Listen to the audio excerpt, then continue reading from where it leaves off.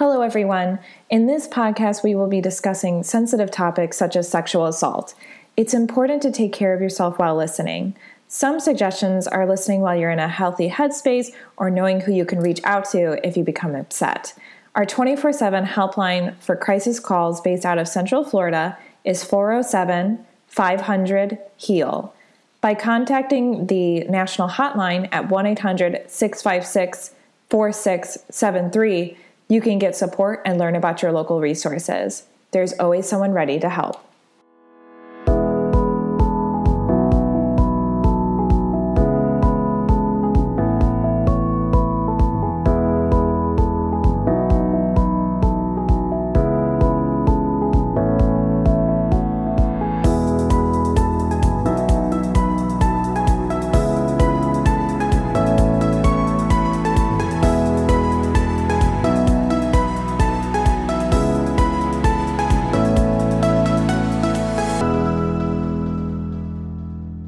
Welcome to the Victim Service Center podcast. Here we sit down with professionals that serve survivors and victims of trauma or those who've experienced violence and have conversations about social issues. This week, we are talking about childhood sexual abuse. My name is Emily Mitchell. My pronouns are she, her, and I'm the education coordinator at the Victim Service Center. With me today, I have Tracy Kelly. Tracy uses she, her pronouns and is a survivor of child sexual abuse from the ages of 9 to 11 years old by a family member. Tracy withheld her story for most of her life because she was scared, but after having her own children, she now speaks to other parents about keeping their children safe and also to other victims about how to not only survive their abuse, but learn how to thrive in life. Tracy, thank you so much for being here today. Thank you so much for having me. I'm really excited to be here. And I also have joining me Ann Pimentel-Kerr. Ann uses she, her pronouns and is the Children's Advocacy Center specialist at the Children Advocacy Center in Central Florida. Ann has over 25 years experience working with children and families and in the social services child welfare arena. Her experience includes working with children and adults in psychiatric facilities, DCF child abuse investigations, supervision, and many years as a child welfare trainer. So, Ann, thank you as well for being here today. Thanks, Emily. I appreciate it very much. I'm really excited to have this really important discussion with both of you.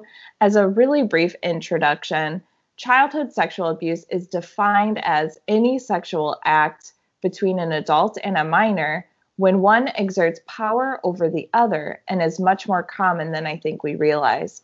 According to RAIN's website, every 9 minutes, Child Protective Services substantiates or finds evidence for a claim of child sexual abuse. And in the fiscal year of 2016 alone, there's strong evidence that 57,329 children were victims of sexual abuse. As always, these are just reported numbers. However, it highlights just how widespread and serious of an issue this is. That's why this week we're going to be talking about childhood sexual abuse, the definition of it, some signs of a child experiencing sexual abuse, and ways that we can help survivors and victims of childhood sexual abuse. So with that, I'd like to start off our podcast with definition. So going off the definition that I provided in the intro, sexual abuse can include forcing, coercing, or persuading a child to engage in any type of sexual act. So with that definition, Ann, are there any other types of sexual abuse that you would like to address? Yeah, thanks, Emily. Yeah, there are other types of sexual abuse as well that it's important that people understand in the definition. It can also include two minors when one minor exerts their power over another minor. It also can include non-contact acts, which people don't always get that. So some non-contact acts such as exhibitionism or exposure to pornography, voyeurism, communicating in a sexual manner by phone or internet. Those are other things that do fall in the definition of sexual abuse. Thank you so much for bringing that up. I also wanted to ask, now that you kind of brought up this idea of kind of like a digital, more non-contact thing, Um, do you know if there has been kind of an increase in that lately due to like things like COVID and things like that? Yes, it has increased a lot. Unfortunately, the reporting has decreased because there aren't that many eyes on the youth anymore outside of the home. So what COVID has done is force people to be in isolation, which I call it just the approved isolation, which does allow for perpetrators or people with bad intentions with children to increase their sexual abuse activities and their grooming. So unfortunately, this situation over this last almost a year with COVID has put kids more at risk for sexual abuse. Thank you so much for bringing that up. Tracy, I wanted to ask if you would be able to share a bit about your story of childhood sexual abuse. Sure. Yeah, I would love to. So I was sexually abused by a family member, and I was 9 years old when it started, and he was 13. This actually happened in my home with my parents at home. So I want to kind of say that as what Anne was talking about with COVID, that we're all being trapped in the house, that, a lot of people think that these things happen outside of the home or, someplace where the parents aren't even there. And my experience was I was at my own home, my parents were there, and it was done by a family member, so somebody I knew. It lasted for about 2 years until I was 11. Luckily, my family, we moved away from the area, so I was able to kind of get away from him. So that really helped me. I did not disclose when it happened to me. I didn't tell my parents. I didn't have that kind of relationship with my parents at the time that I could talk to them about these kinds of things. And this was a long time ago because I'm old. So this was, back in the day where these things weren't talked about out in the open like they are more prevalent now. So I kept it a secret. I kept it hidden, and I suffered because of that. I suffered a lot of depression and anxiety and a lot of self-esteem issues and a lot of different things because I did not disclose and because I did not tell. It affected me throughout my childhood and my life. And I began using alcohol at a young age to try to hide my feelings and to try to hide who I was. I did not show a lot of signs and symptoms outwardly. I tried to keep them hidden as much as possible. So when I moved away from, the area at the age of 11, I was able to get away from my abuser at the time. I never disclosed my abuse to my parents at the time because we just didn't have that relationship. And back then, this was not disclosed as much as it is today. We just didn't really talk about those things, and those things weren't, they were kind of frowned upon, and that nobody really wanted to know that they were actually happening. So I didn't disclose until I was about 21, and at the time of 21, I was dating a abusive alcoholic boyfriend at the time, and kind of was in a situation where I just didn't know where to turn to next. And I tried to commit suicide. And I think a lot of it stemmed from hiding the abuse for so many years, hiding who I was and what I was feeling and thinking. And it was then that I was able to disclose to my parents about the abuse and what had happened to me. Unfortunately, when I disclosed, it wasn't a great experience for me. My parents didn't really know exactly how to handle things. I don't fault them for that. I fault the times and not being able, the stigma surrounding everything.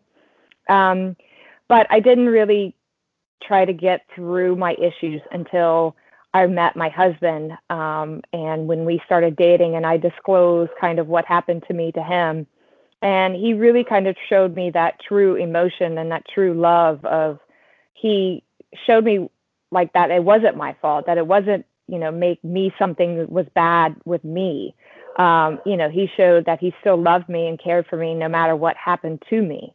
And that was like a first step for me. It was getting through it. And then it really was after I had my kids and starting to see my kids grow and seeing how innocent and pure and just how joyful they are made me realize that, I was a kid myself, and I really, a lot of these, I felt a lot of guilt and shame, and I thought a lot of it was my fault and I did something wrong. And it really wasn't until I saw how my kids were that, these are just innocent, sweet little kids. And they, it wasn't my fault and it wasn't something that I did. And then I vowed that I wanted to help myself get over everything that I had been through, but then also help, make sure I protect my kids. And I wanted to help other kids. So no kid had to go through this like I did. No child had to feel the way that I had to feel. And that's really when I started kind of speaking out and talking to other parents and other kids about, this situation and how to prevent things like this from happening. Thank you so much for sharing your story, Tracy. It's really, really powerful. And it really shows the effects and damage that childhood sexual abuse can have on someone. And at the same time, how we can be great supporters for people in our lives as well. I love you sharing that story with you and your husband. And I also appreciate and want to uplift the idea of that it really is not your fault. And I hope that everyone's listening that they really can feel that as well, especially because I think that shame and guilt that you were talking about while sharing your story is definitely one that a lot of survivors can feel with sexual assault and things like sexual abuse. So I'm really glad that we're able to uplift the fact that, it was definitely not your fault and it's never the victim's fault. With that, Anne, just to kind of shift the conversation just a little bit, I wanted to talk about some signs and symptoms that a child is experiencing sexual abuse. So there are a lot of signs and symptoms that surround abuse. Unfortunately, sometimes they're internal signs, and Tracy touched on that with her story as well. So they're not overt. It's not like someone's going to know, that, oh, she's exhibiting signs of sexual abuse, because a lot of trauma or a lot of the behaviors could be a sign of any trauma. And it's not specific to sexual abuse. But some of them are emotional and behavior signs. They're very common in children. They can go from being too perfect behaviors or being withdrawn, fearful, depressed, anger that's unexplained, that's not the typical or the norm for that child to behave that way, or rebellion. So it's kind of, if you think of it on a spectrum, if a child is usually, a happy-go-lucky extrovert child, and now they're behaving kind of on the other end of the spectrum, and you have no idea why, a lot of times people think, oh, they're just misbehaving, or they're just going through a phase. But really, it could be an indicator that something's happened. Or if a child is usually withdrawn or kind of more introverted, and that's their norm, but now they're rebellious and they're acting out, and they're now people are thinking, oh, they're being oppositional, when that truly could be an indicator as well. So there are other signs. There are some physical signs, but those aren't the norm that you would see. But some physical signs could, of course, include bruising or bleeding or redness or bumps or sexually transmitted diseases, or things like that. Or anything abnormal for that particular age group physically. But that is not the norm that people will see. People will generally see indicators and that are not so outwardly known. Now, a child sometimes could have a lot of physical ailments, and I put those in air quotes because they're not really physical ailments. They could be anxiety that translates to headaches or to stomach aches or feeling ill, but it's really more the trauma that's causing them to feel that way. So these are all some indicators that people need to look for and really know your child. Is this normal for my child? And have a lot of conversation to try and draw that information out. Yeah, absolutely. Thank you so much for breaking all that down. I like that you brought up that it depends on the child, right? Seeing these severe changes is kind of that sign. And yeah, it's just that open dialogue that you can have is, hey, I noticed, you're not going to soccer practice at all and you used to go all the time. Is everything okay? And yeah, when I do my trainings, I do like to bring up that this doesn't mean that they're going through childhood sexual abuse, but it could be something. And Right. So why not kind of start having that conversation and open it up and see how, what is it, so that we can try to address it and help support that child. Yeah, Emily, I do also want to say that a lot of youth, when they do get sexually abused, and this was in Tracy's story. Tracy used drugs and alcohol, correct, Tracy? Yes. So drugs and alcohol, or a lot of times they might have an eating disorder. And these are all ways of trying to cope or survive with that particular trauma. So sometimes when we look at kids who are using drugs, for example, we look at them, oh, they're making bad choices or they fell in with the wrong crowd, when really there might be a very big ugly reality for them, that they are truly just trying to survive and to cope. And at the time, that's helping them. At the time, that is something that is helping them through that particular trauma.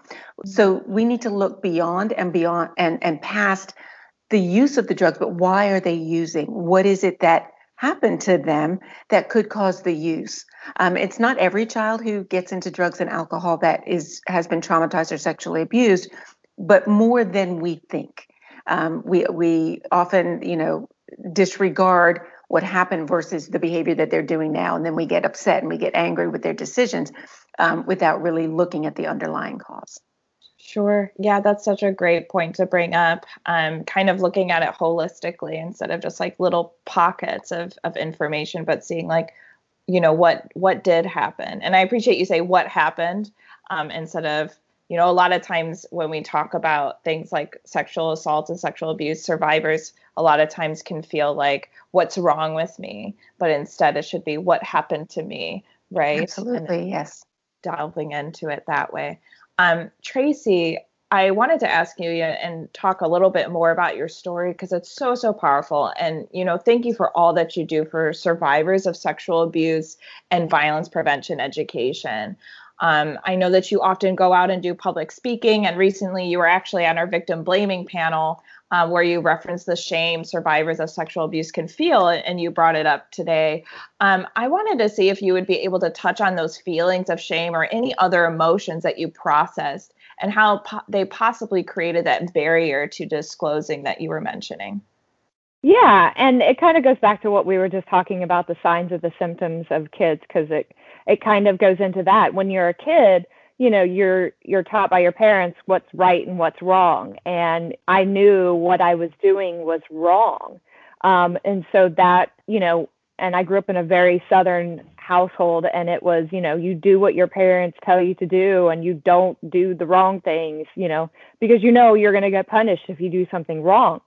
So I think that was a big part of it. Was we knew, I knew my parents were going to punish me. I did something wrong, and I was scared, and then it was also, I was afraid, and I was very, I felt shame, and I felt guilt, and I felt like there was something wrong with me, and that I had done something just terrible and awful. And it's the guilt of everything that, that's why I didn't disclose. That's why I didn't tell anybody, because, you feel like it's your fault. You feel like you're this horrible person that did this horrible wrong thing. And because you feel this way about yourself and what happened to you, that it stems and goes into all kinds of different things where your self-esteem is very low. And we talk about, signs and symptoms. And when you're a victim of this kind of thing,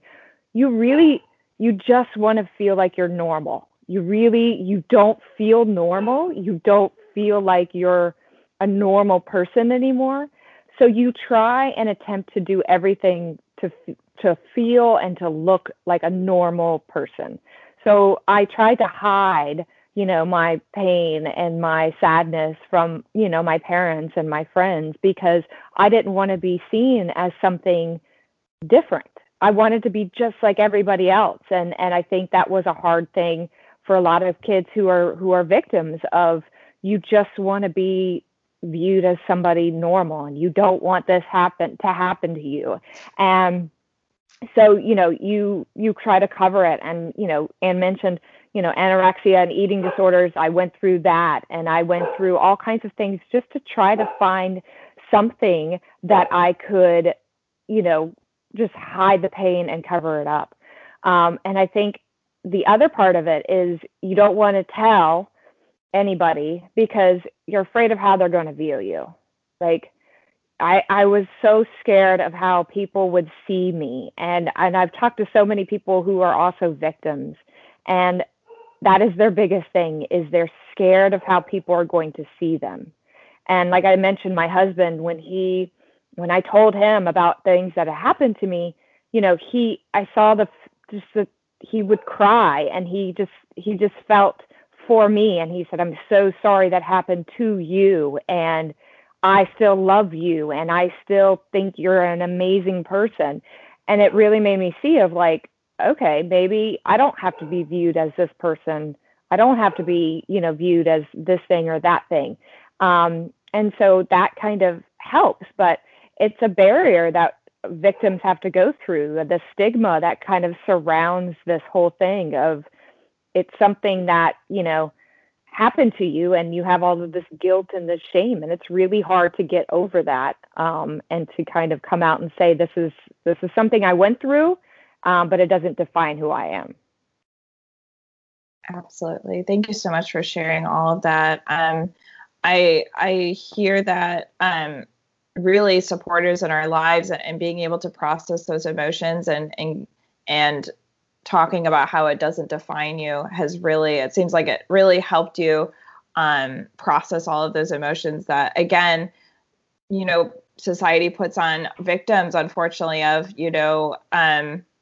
that the victim blaming mentality, really, that we live in, the society, that rape culture that we live in, of this idea that what happens to someone, it's their fault, which absolutely it isn't. So it must be very incredibly difficult to process those emotions. And I'm really glad that you were able to have such great supporters in your life. And thank you for sharing that journey with us.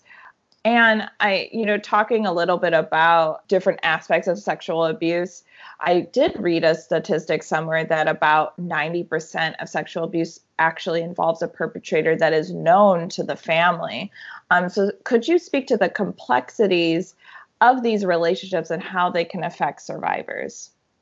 Sure, absolutely. And I just want to go back to Tracy for a second. Tracy, your story is so compelling because you are talking about everything that victims need to know. Everything, as far as the feelings and the guilt and what you went through and how you felt shame and all of that. And I commend you for sharing your story. I commend your husband for understanding what happened to you and just being such a supporter. And like Emily mentioned, it's being that one person, that supportive person to really wrap you up in their arms and just love you regardless of what happened to you, so that you can help work through this issue. So I am humbled by your story, and I hope that those who are going to hear this will be empowered by you sharing your story. And really, you're going through all of everything that we try and educate people on. But it's so much more impactful coming from somebody who went through it. And I'm sorry that you went through this. It sucks that you went through this. However, for you to be able to share this and help others is incredibly empowering and incredibly powerful. So for that, I thank you. Thank you very much. Thank you so much, Anne. That's very sweet. So back to the perpetrators coming from people that we know. Yes, your statistic, Emily, is correct. 90% of kids who are victims of sexual abuse know their abuser. And Tracy shared that already. It was a family friend or member of the family that abused Tracy. So 90% is someone that the family knows. So let me break down those statistics just a little bit more. So 30% of children who are sexually abused are abused by a family member. 60% are abused by someone that the family trusts.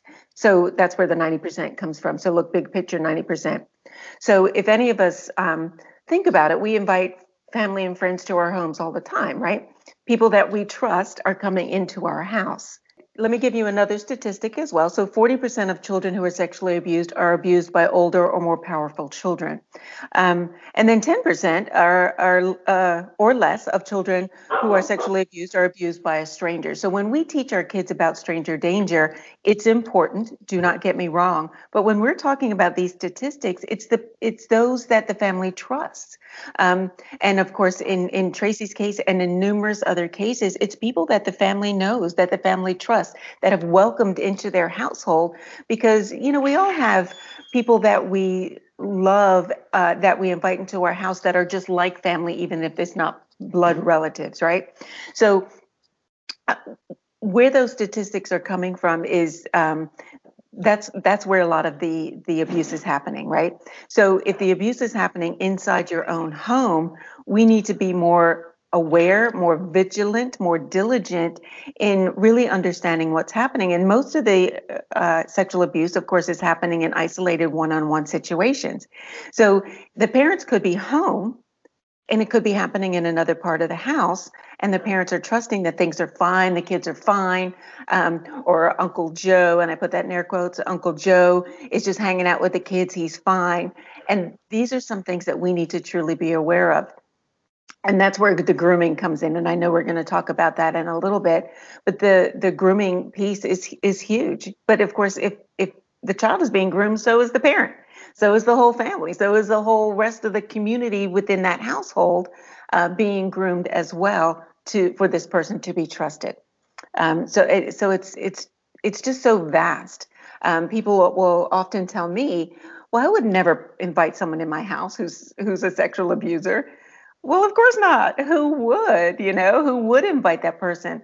But that person who is doing the abusing knows very well how to keep it hidden, how to keep the child from not talking, how to groom, and even make the child feel like, one, it is normal, two, it might be their fault, or three, your parents will be mad, so you can't tell, and we'll talk probably more about that as well. So there's such a big picture here when we're talking about 90%. The 90% is with someone that the family knows. And to kind of go along with that, and exactly what you're saying with me, it was a family member. It was within my household. It was while my parents were home. So I do, when I speak to other parents, I specifically tell them, I'm like, it happened when he was spending the night at the house. He was a family member. He was, like you said, trusted. My parents had, would not have even expected it.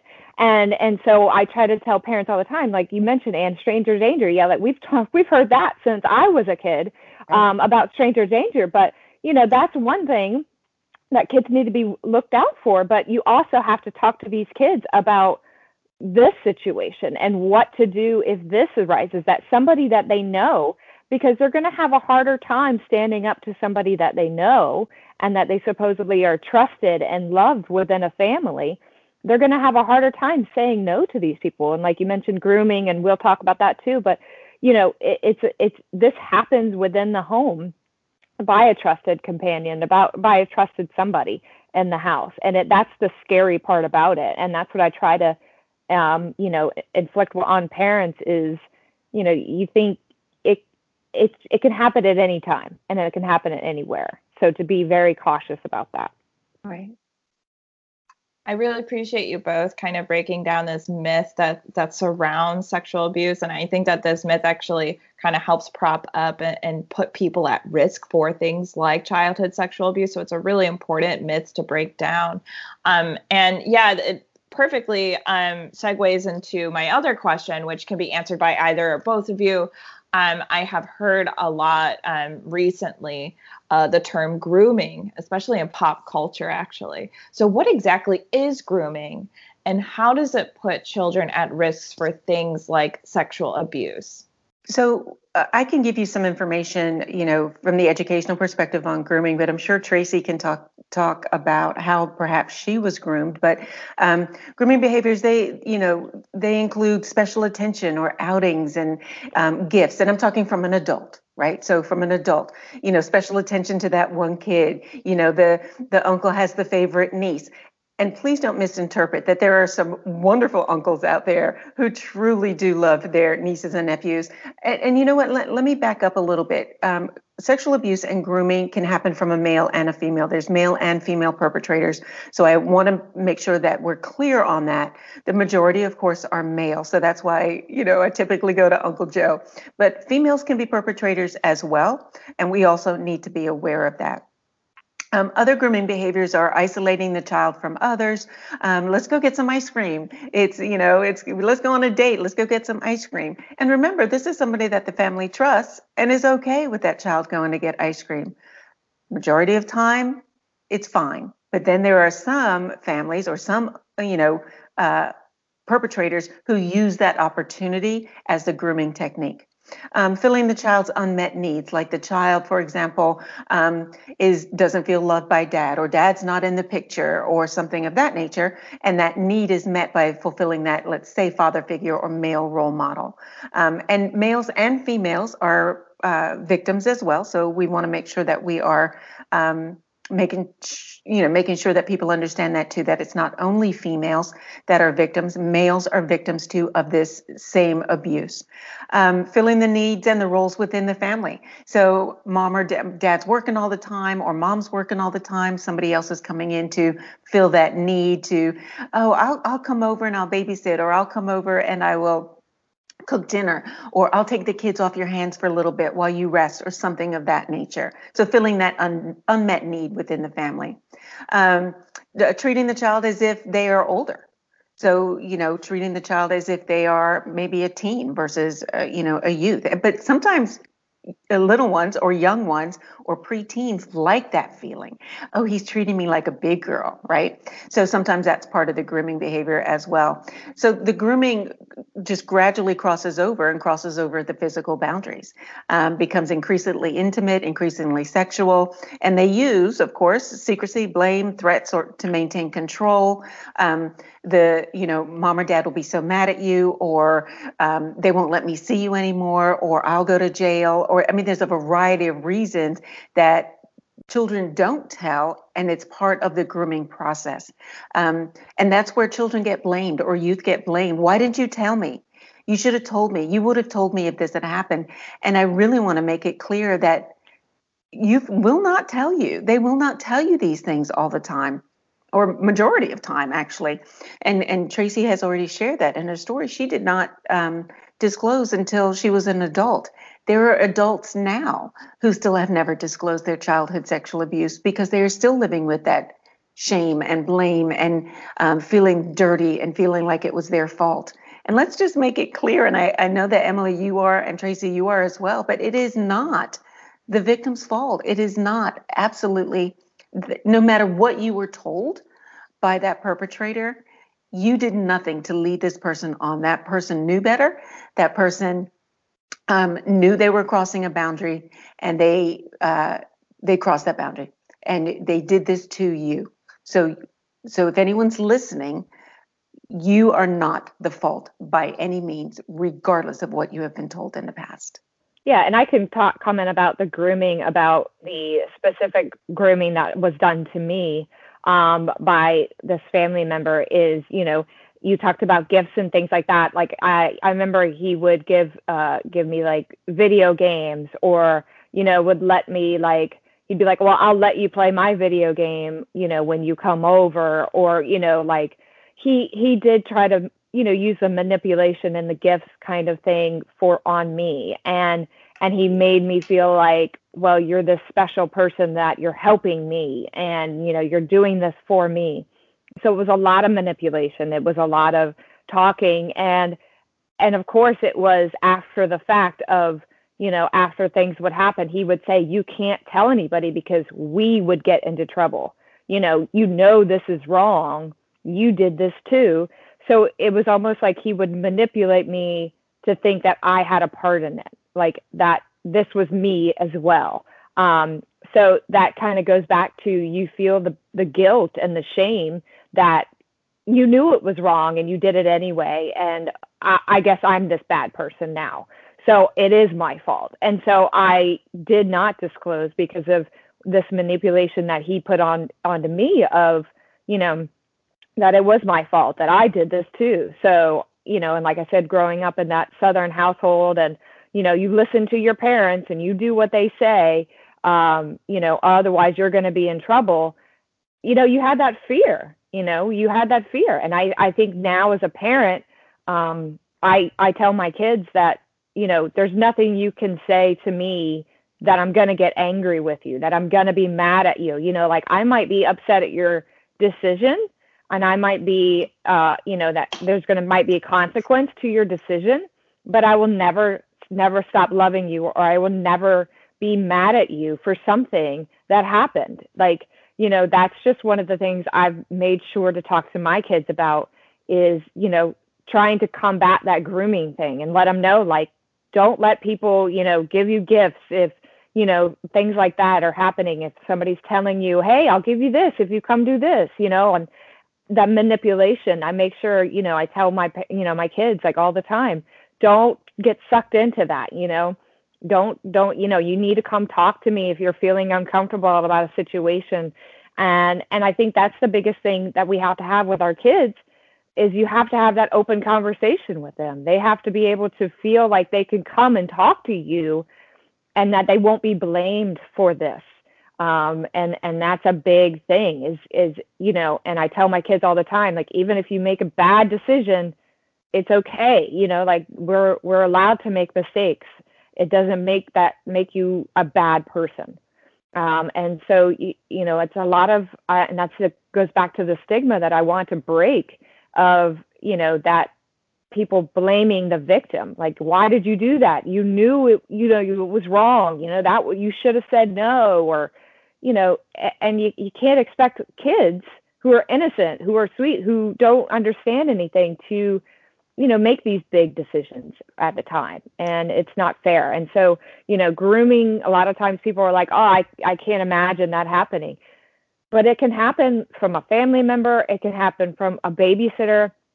And Anne, you mentioned it's not just males we're talking about. This is females too.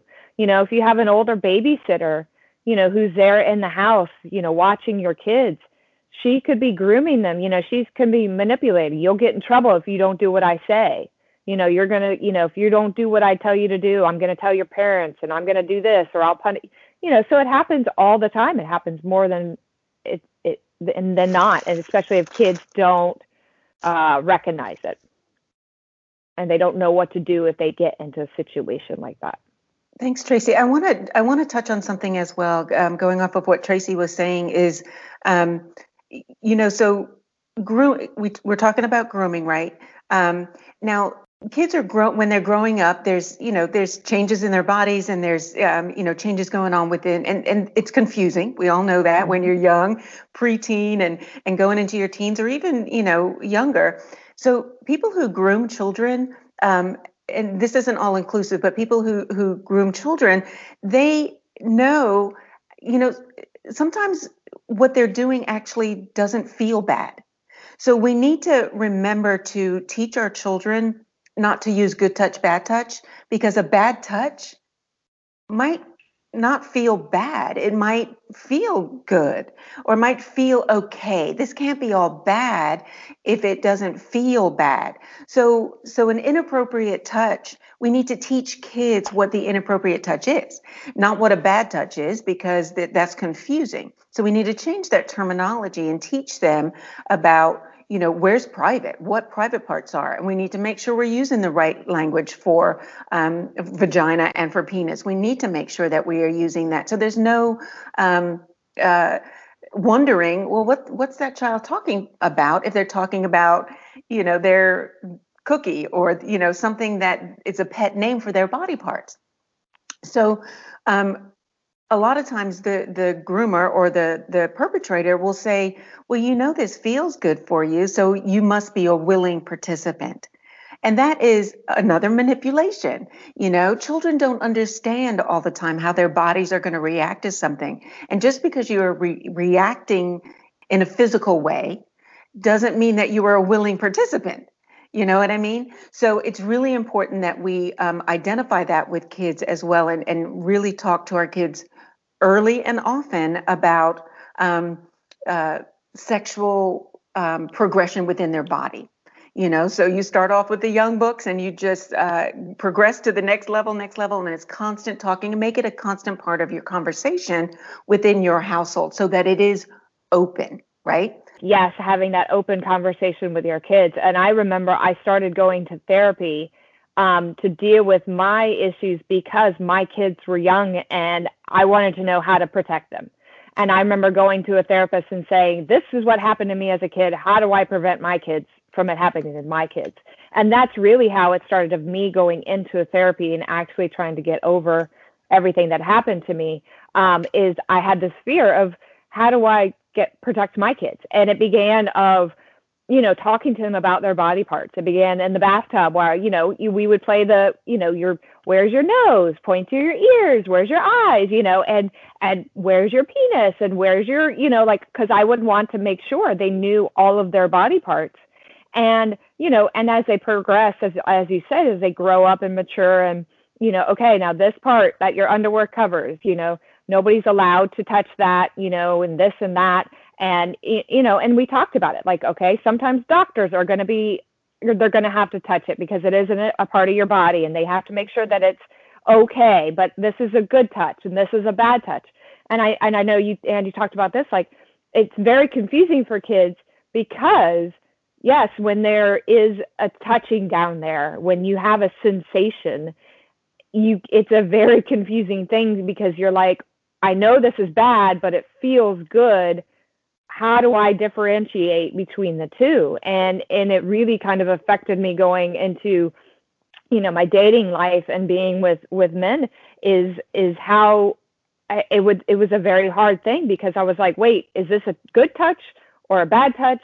But I'm feeling this way. Should I be feeling this way? And it was a very confusing time. So for sure, talking to your kids about, that we still are human. We still are going to have sensations. Things still feel good to us, and it's okay. Those things should feel okay and good to us if it's done in a proper way. If it's done in a way that, we are accepting, willing participants in it. So I think having that conversation is making sure, you're talking to your kids, don't give these, pet names for, their parts or body parts, because you want them to know that these are the true names. My kids have said, penis and vagina for years, and they say it all the time, and it's okay. It's an okay word. It's not a secretive word that should be hushed or not said at all. So that's an important thing to note as well. Absolutely. Those are also all great points. So the other thing that I wanted to say, and this really goes off of what Tracy was saying in her story, is that Tracy, you didn't feel comfortable talking to your parents because this wasn't something that you talked about openly, and a lot of the other feelings that you had as well. What I really want to encourage is that, of course, what Tracy was just saying about talking to your kids about their body parts, absolutely, that is the absolute start, early and often, which is what Tracy is doing right now, which is fantastic, and learning some of the ways that you can prevent this happening for your kids. The other thing I would like to encourage folks too is, no child wants to disappoint their parent, so as a lot of times when I do particular trainings, folks will just sit back and say, oh, my kids will tell me anything. My kids will tell me everything, so I don't have to worry. But here's what I really want to encourage folks is, you might have a great relationship with your child, and that is fantastic, but doesn't mean that they're going to come and tell you when something like this happens. So my encouragement, of course, is to continue that conversation, that dialogue often, but be very careful in thinking that you don't have to worry because your child will come and talk to them. So I do encourage that you identify with your child who they feel is another safe adult, whether it be, a trusted family member, somebody, an aunt, an uncle,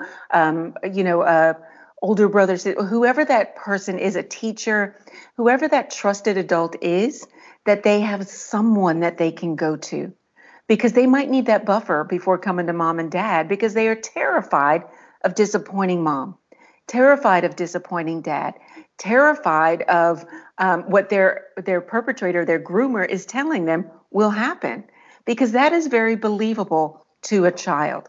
A child will believe that dad's going to go to jail, or that that they will go to jail, because sometimes they don't want the perpetrator necessarily to go to jail. They just want the stuff to stop. They just want it to stop. They might even like the perpetrator. And I know this is very confusing, but they like the Uncle Joe, in air quotes, the Uncle Joe, but they don't like what they're doing to them in private. They just want it to stop. So it's not always about someone going to jail. Now, let me clarify that. There needs to be accountability. Yeah. There needs to be consequences and accountability. And if this is something that they're doing to one child, chances are it's happening to another child. So jail might be the right opportunity or right option for that person. But really, it's important that parents understand the mindset of a child as they're going through this. It's not an automatic that I'm going to tell mom and dad, because they're in it and they don't know how to get out of it. So if they identify another safe person, the parents and the child, so it might be something like, so Emily, if something happens and I'm not here right away, or if something happens, or if you need someone to talk to, who do you feel the most comfortable talking to? So the parents shouldn't be identifying the person. The parent and the child should be identifying the person, and use a safe word or something like that.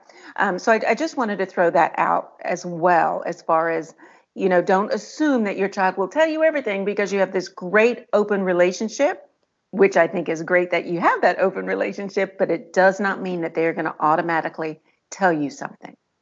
That's true. And I just to kind of say that, like I mentioned, I've talked to my kids all the time about this, and I talk to them, and, we are my husband and I try to be a very, let's have conversations, let's talk, let's, it's okay, you can tell us.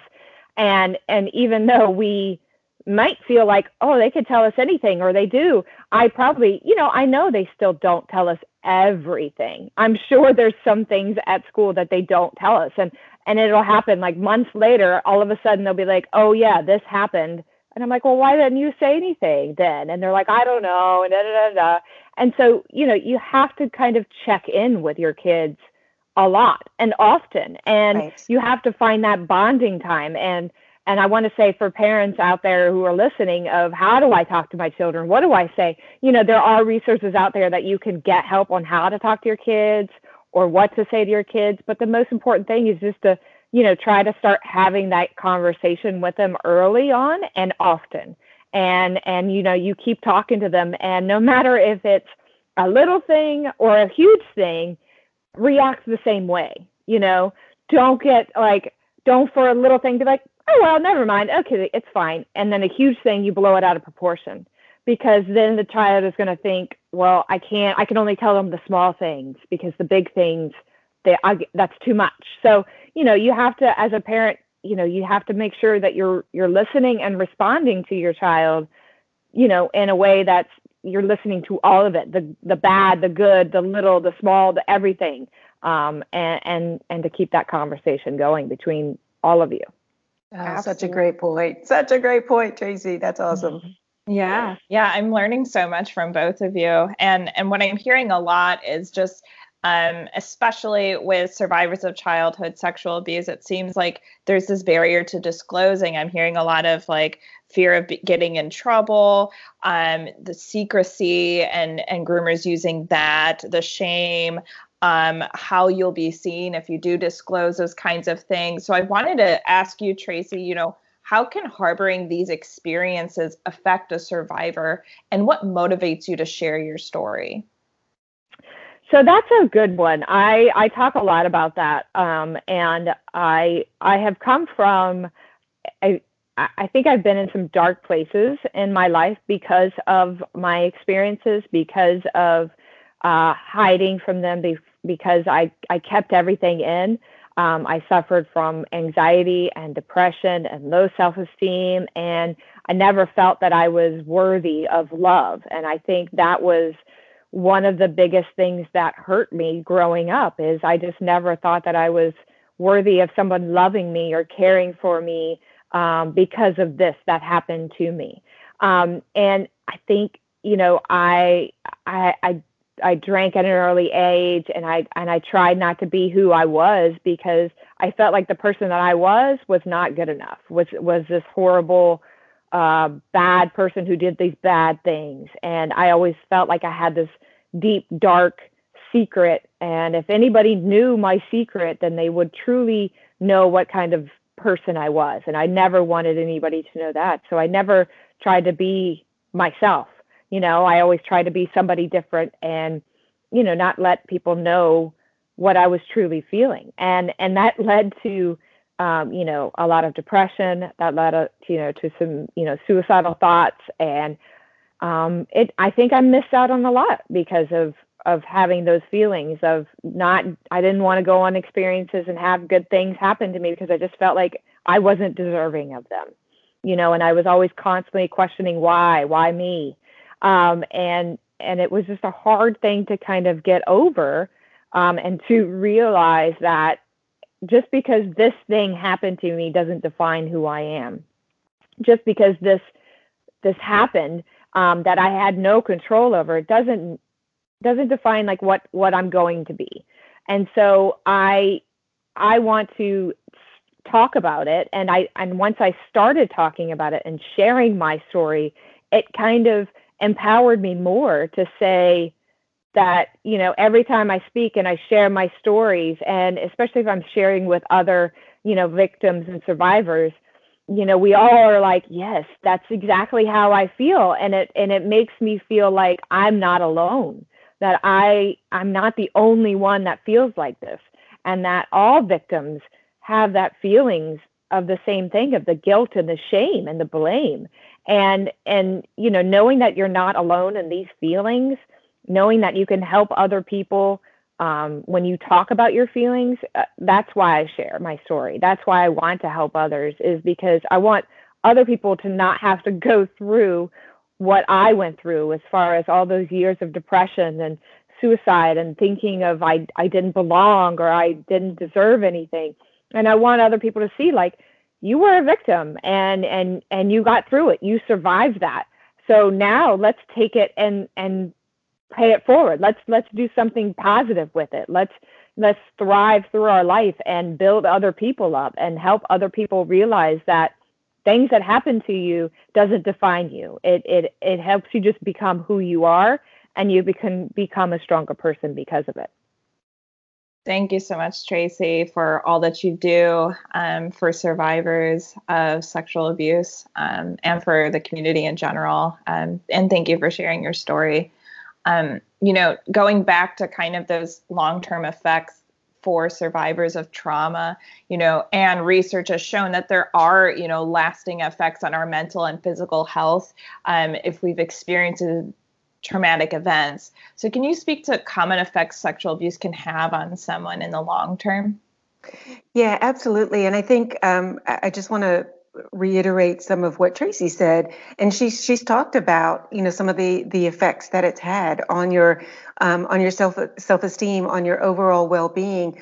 And because of this, it changes who you think you are, changes your perspective on, who you are. And if you don't feel worthy, if you don't feel loved, and you feel like, this is who I am now, it changes your outlook on life. It changes your outlook on, where your hope lies, and for Tracy and for a lot of other folks, I'm sure, that are listening to this podcast, without that disclosure, or without that moving forward, without that hope, you can get really stuck in what has happened to you, because you think this is who you are. But like Tracy said, once she disclosed and started to share her story, and not everyone has to share their story with, on this public forum. However, you can see with Tracy, this is helping a healing for her, but healing for others as well, who recognize that they're not by themselves. They're not alone in this. This happens. And it stinks that it happens, but it does happen. You are not alone. You're not the only one that this has happened to.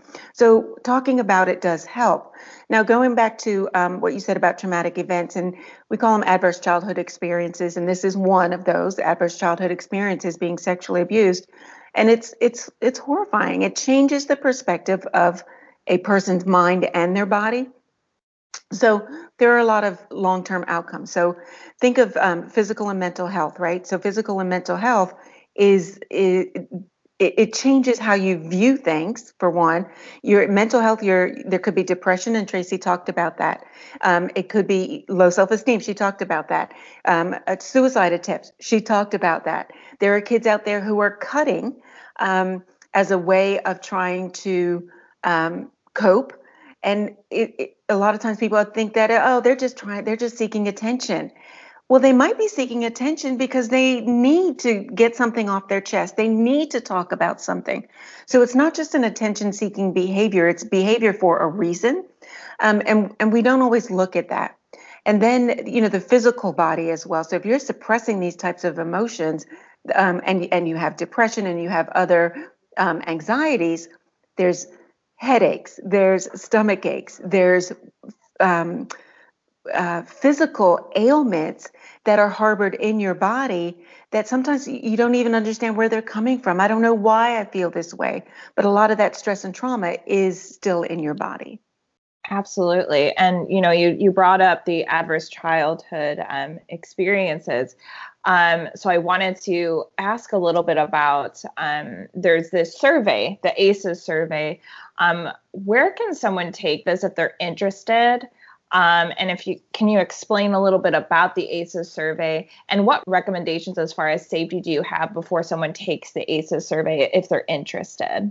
Yeah, absolutely. And the ACE study, I think it's called Find Your ACE Score. And you can simply Google that and it'll come right up. But here's what I want to say about finding your ACE score.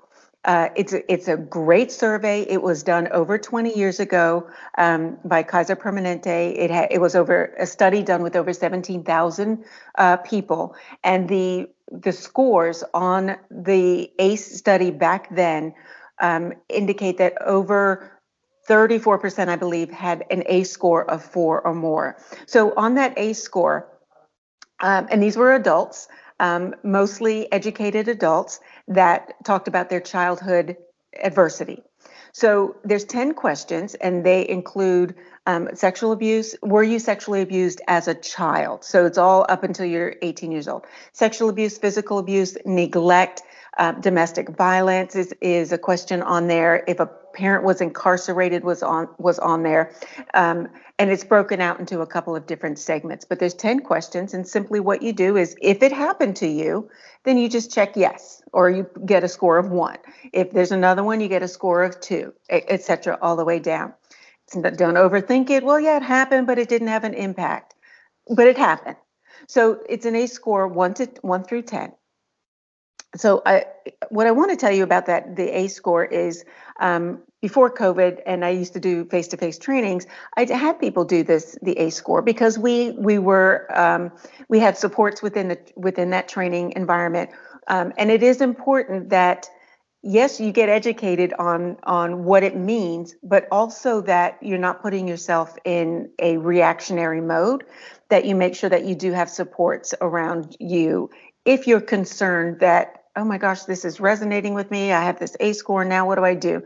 So just be aware of that, and maybe learn a little bit about what the ACE score is. So with that said, you can find it right online. Finding your ACE score. So you have to Google it, and all kinds of stuff will come up. But what research has shown is that if you have an ACE score, let's say of 3 or 4 or more, in your childhood, children are 32 times more likely to have behavior problems in school. So think about that. Think about a child who is living in a home with domestic violence, or dad's incarcerated, or mom's incarcerated. So it's a single family home. Or if they were sexually abused, or if they're living in a neglectful situation. So if they have 3 or more, and they're going to school and sexual abuse, since I know that's what we're talking about here, and they're going to school, where do you think their mindset is? Their mindset is it's very difficult for a child to learn when they are dealing with their traumas in their home on a daily basis or on a routine basis, right? So when we look at kids who have an ACE score of 3 or more, and they're 32 times more likely to have behavior problems in school, that's huge. That is absolutely huge. And this happens in our school system. And so kids are acting out. And what happens when kids are acting out? They're labeled as ADHD, they're labeled as behavior problems, and they're labeled as this, and they're kicked out of school or suspended or something like that. So now I know with Orange County, for sure, a lot of the social workers and the mental health professionals are really looking a little deeper than, why is this kid acting out? Is it really ADHD? It might not be. It might, because the symptoms of ADHD, the acting out behaviors and the inability to focus and all of that mirrors what a traumatic child might be doing, might be behaving like. So, which is great that we're talking about ACEs and what an ACE score could look like in a child. So it's critical that we look. So if we identify that early, we could really, really help and intervene on behalf of that child, get them the help that they need so that they can learn and they can then not end up in DJJ or not end up using drugs to try and cope. So there's a huge prevention effort that's going on right now. And I think that's huge. Now, for adults, there are so many adults who are still having physical and mental ailments and illnesses, and your life expectancy could be shorter because your physical body is harboring this and causing you to be sick. So that's why, like Tracy is talking about, and we want to encourage intervention and people to get the assistance that they need. The last thing I want to say about the ACE score is you might have an ACE score. You might have an ACE score of 10, which is, of course, huge. But just because you have an ACE score, the risk factors, right, doesn't mean, of course, that you're going to have these issues. Because you might have, and I pray that people do, you might have risks, but you might have that one person, that loving person in your life, that buffer in your life, that grandma, or that mom and dad. Two-parent homes decreases the risks, and that's research is showing that. So if you have that buffer, you have that one person, you have school, which is your safe place, you have that sporting event that football or basketball or whatever that sporting event is, that is your safe place, that can decrease a lot of the issues. Absolutely. And speaking of that safe place that you were mentioning, Anna, I wanted to talk to you a little bit about Tracy. You were talking about how when you first shared your story initially, that maybe the reaction wasn't what I like to call like reacting responsibly or in a supportive way. So I wanted to ask you, how can those that are listening react responsibly to someone disclosing a history of childhood sexual abuse and be that safe person for those in our lives? Yeah, that's a great question, because I feel like a lot of times people, if they have friends, they have close friends, and people share their stories, because it goes back to everybody has a story. Everybody has something that has happened to them, some traumatic experience in some way, whether it's a minor one or a huge one. We all have stories of things that have happened. And I think, I mentioned back about talking about my husband and how he reacted is I think I just genuinely saw love there. And I think that's what you have to react with is, you first tell the person, this is not your fault and this doesn't define you. Let them know that this is something that happened to them and it doesn't have to be who they are for the rest of their lives. And it happened and it's not their fault. And I think that's the biggest thing that a lot of victims of sexual abuse want to know is it wasn't your fault, and we've talked about like the good touch and bad touch, and it gets very confusing in your brain on what was good and bad. And we just want to know that, it doesn't make us a bad person. It doesn't make us damaged goods. It's okay.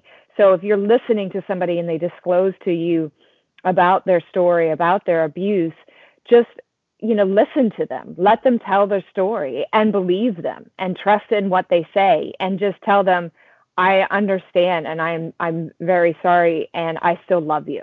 And I think that's the biggest thing that you can tell somebody who is disclosing their story to you. Thank you. Those are all really important points. I think a lot of times when I do trainings, a big question is always like, what do I say? So I think that that's really important information that you shared. So I appreciate that, Tracy. Speaking about, resources out there and other safe places, and what resources are out there for survivors of childhood sexual abuse. And also, if you could go into services that the Childhood Advocacy Center or the CAC provide victims, that would be great too. Sure. So, of course, the Victims Service Center is phenomenal. Victims Service Center has a lot of services for sexual abuse victims and counseling and therapy, which is phenomenal.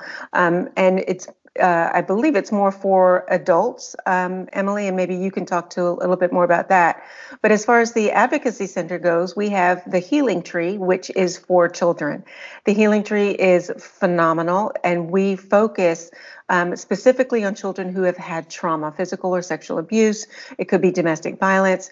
And what's really cool about the Advocacy Center is that everything is housed under one roof. So if a child has to come or has physical sexual abuse, and they need to come in for an interview, like a forensic interview, our child protection team does that. And that is they're highly qualified forensic interviewers, kind of like you see on CSI, right? So they're highly trained on how to talk to children without asking leading questions.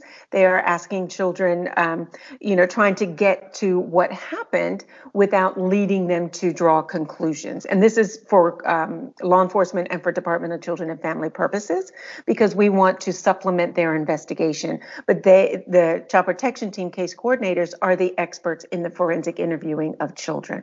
And we also have our medical personnel on site as well in the event that there's a medical exam that's needed, et cetera, for children.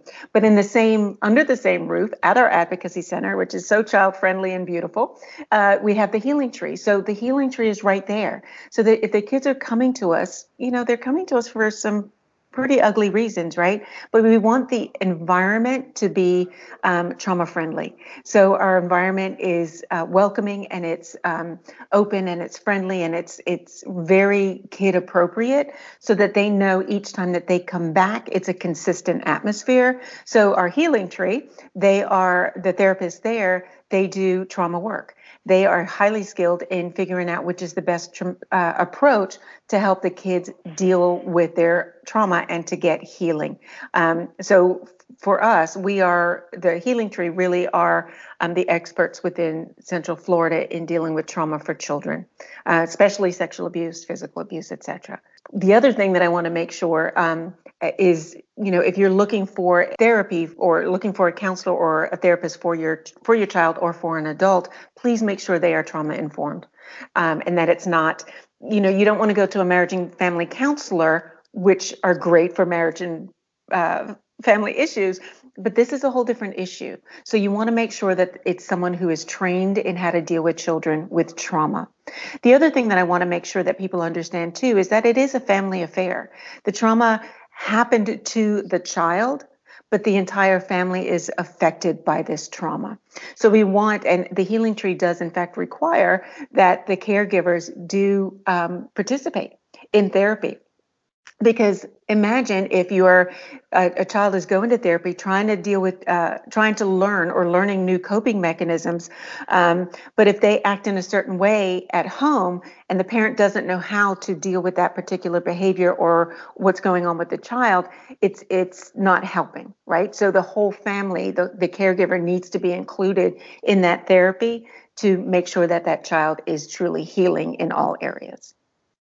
Those are all great resources, and thanks for breaking down the resources over at the CAC. And I appreciate you bringing up trauma informed. I think, yes, it's very important to highlight that there are professionals that are specifically trained in trauma. It's a different thing, and that really is a helpful resource. And going back to, the Victim Service Center, you're right, Anne, we do work with adults. So anyone 12 and up can receive our free services.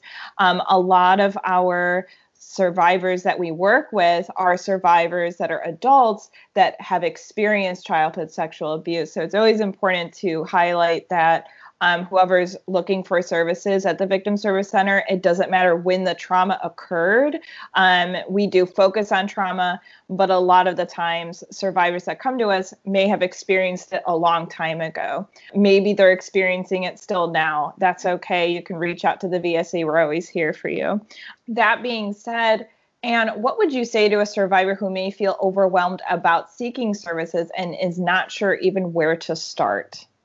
That's a great question. So if you're not even sure where to start, you can call the Advocacy Center, you can call the Victim Service Center and, get guidance as to where to start, because it is overwhelming. It's like, okay, this makes sense. I really want to talk about it. I really want to, at least talk to someone who might understand. It's just really picking up that phone call. And I know the Victim Service Center I believe the Victim Service Center has a hotline number. That's right. It's 24/7, 407-500-HEAL, HEAL. So always happy to, I'll put that out there anytime I can. Yeah, absolutely. And I think that's wonderful that you have that hotline there. You can call 211 and ask for resources as well, which is another great resource to use. But if you want to get a live person, the number that Emily just gave you, that is a great resource. You can also, again, go to our website, which is caccentral.com, to see what the Advocacy Center is all about. But I encourage you, if nothing else, pick up that phone and call that number that Emily just said, because that's immediately in your on your phone. So you can go ahead and do that, and they can lead you to the right direction.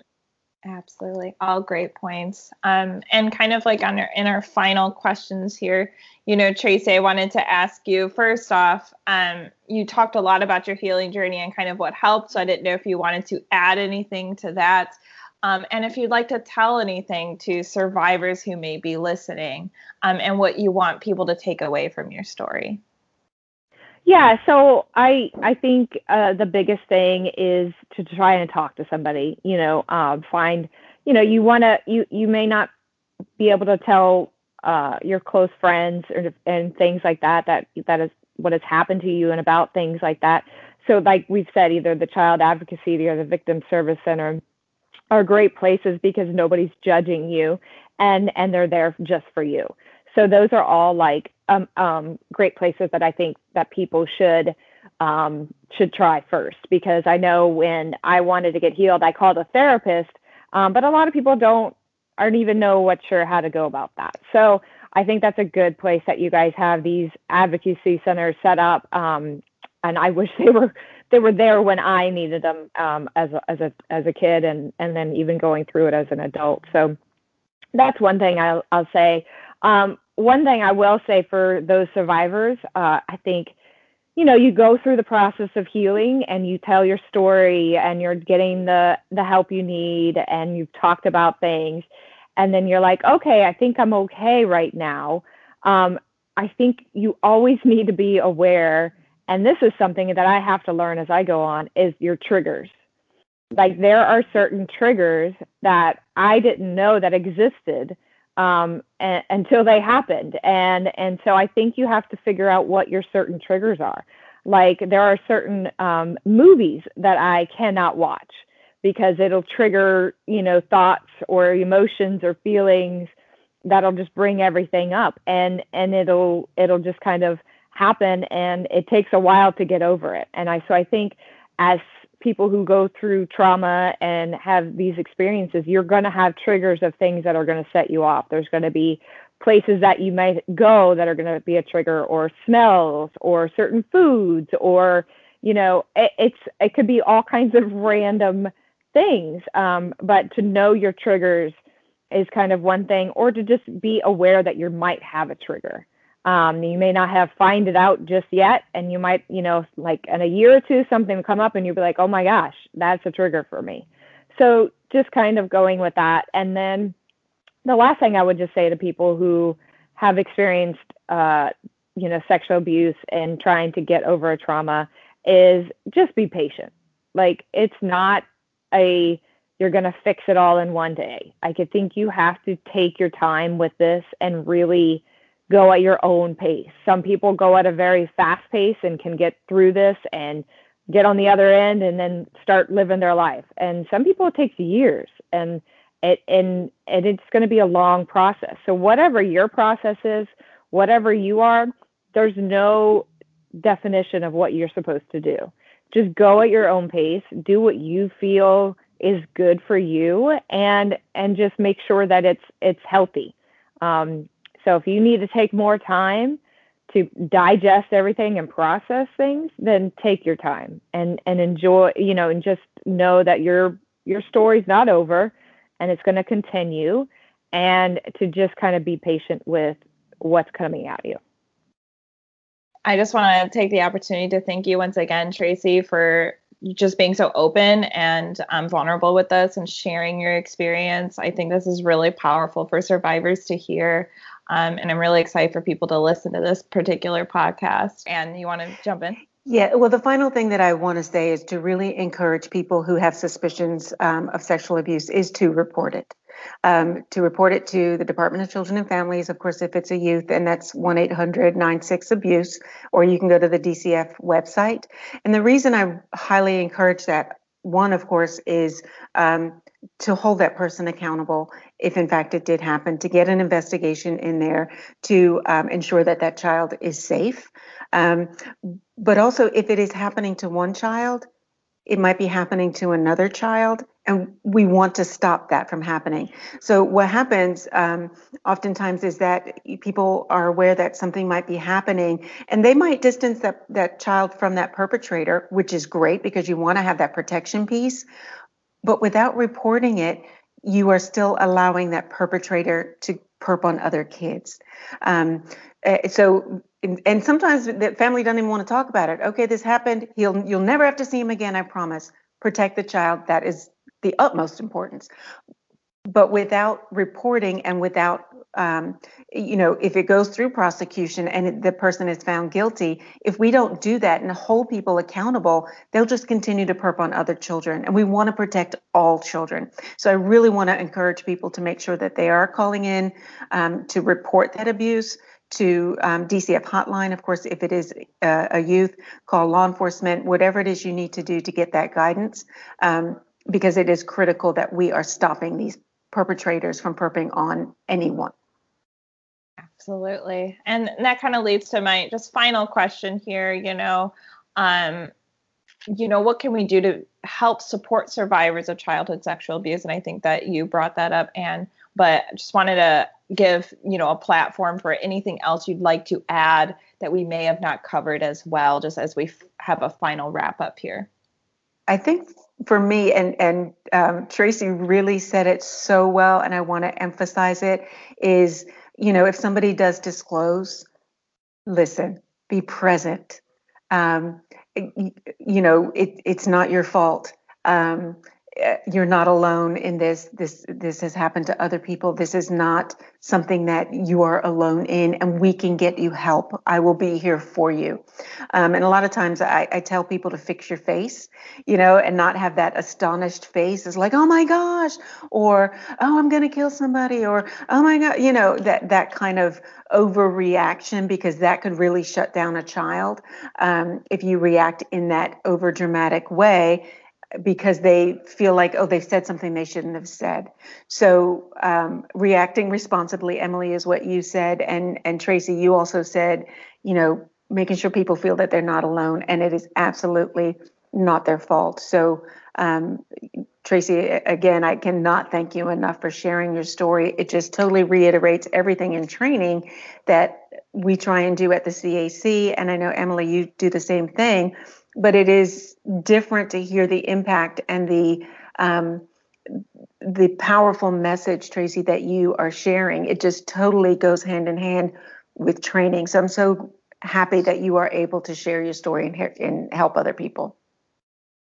Well, thank you, Anne. That's very sweet. I appreciate it. Like I said, I share my story to help others and help myself basically, because the more I talk about it, I kind of, it gives me a little bit more power over what has happened to me. So I feel a little bit more empowered in my story, and the way that I'm dealing with it. So I can kind of, you feel that little bit more control over the situation that you had no control over. So thank you so much for saying that. That was very sweet of you. I think that that's a wonderful place to kind of wrap up. So I want to thank the listener for listening to the Victim Service Center podcast. The VSC is a nonprofit organization that provides free, confidential counseling services for victims of any kind of trauma in Central Florida. To learn more about our services, please visit victimservicecenter.org. And to everyone listening, healing is not linear, and you are not alone. And I just want to thank you once again, Tracy and Anne, for being here today with me. Thank you so much. I appreciate it, Emily. Absolutely, Emily. Thank you. Thank you, Tracy.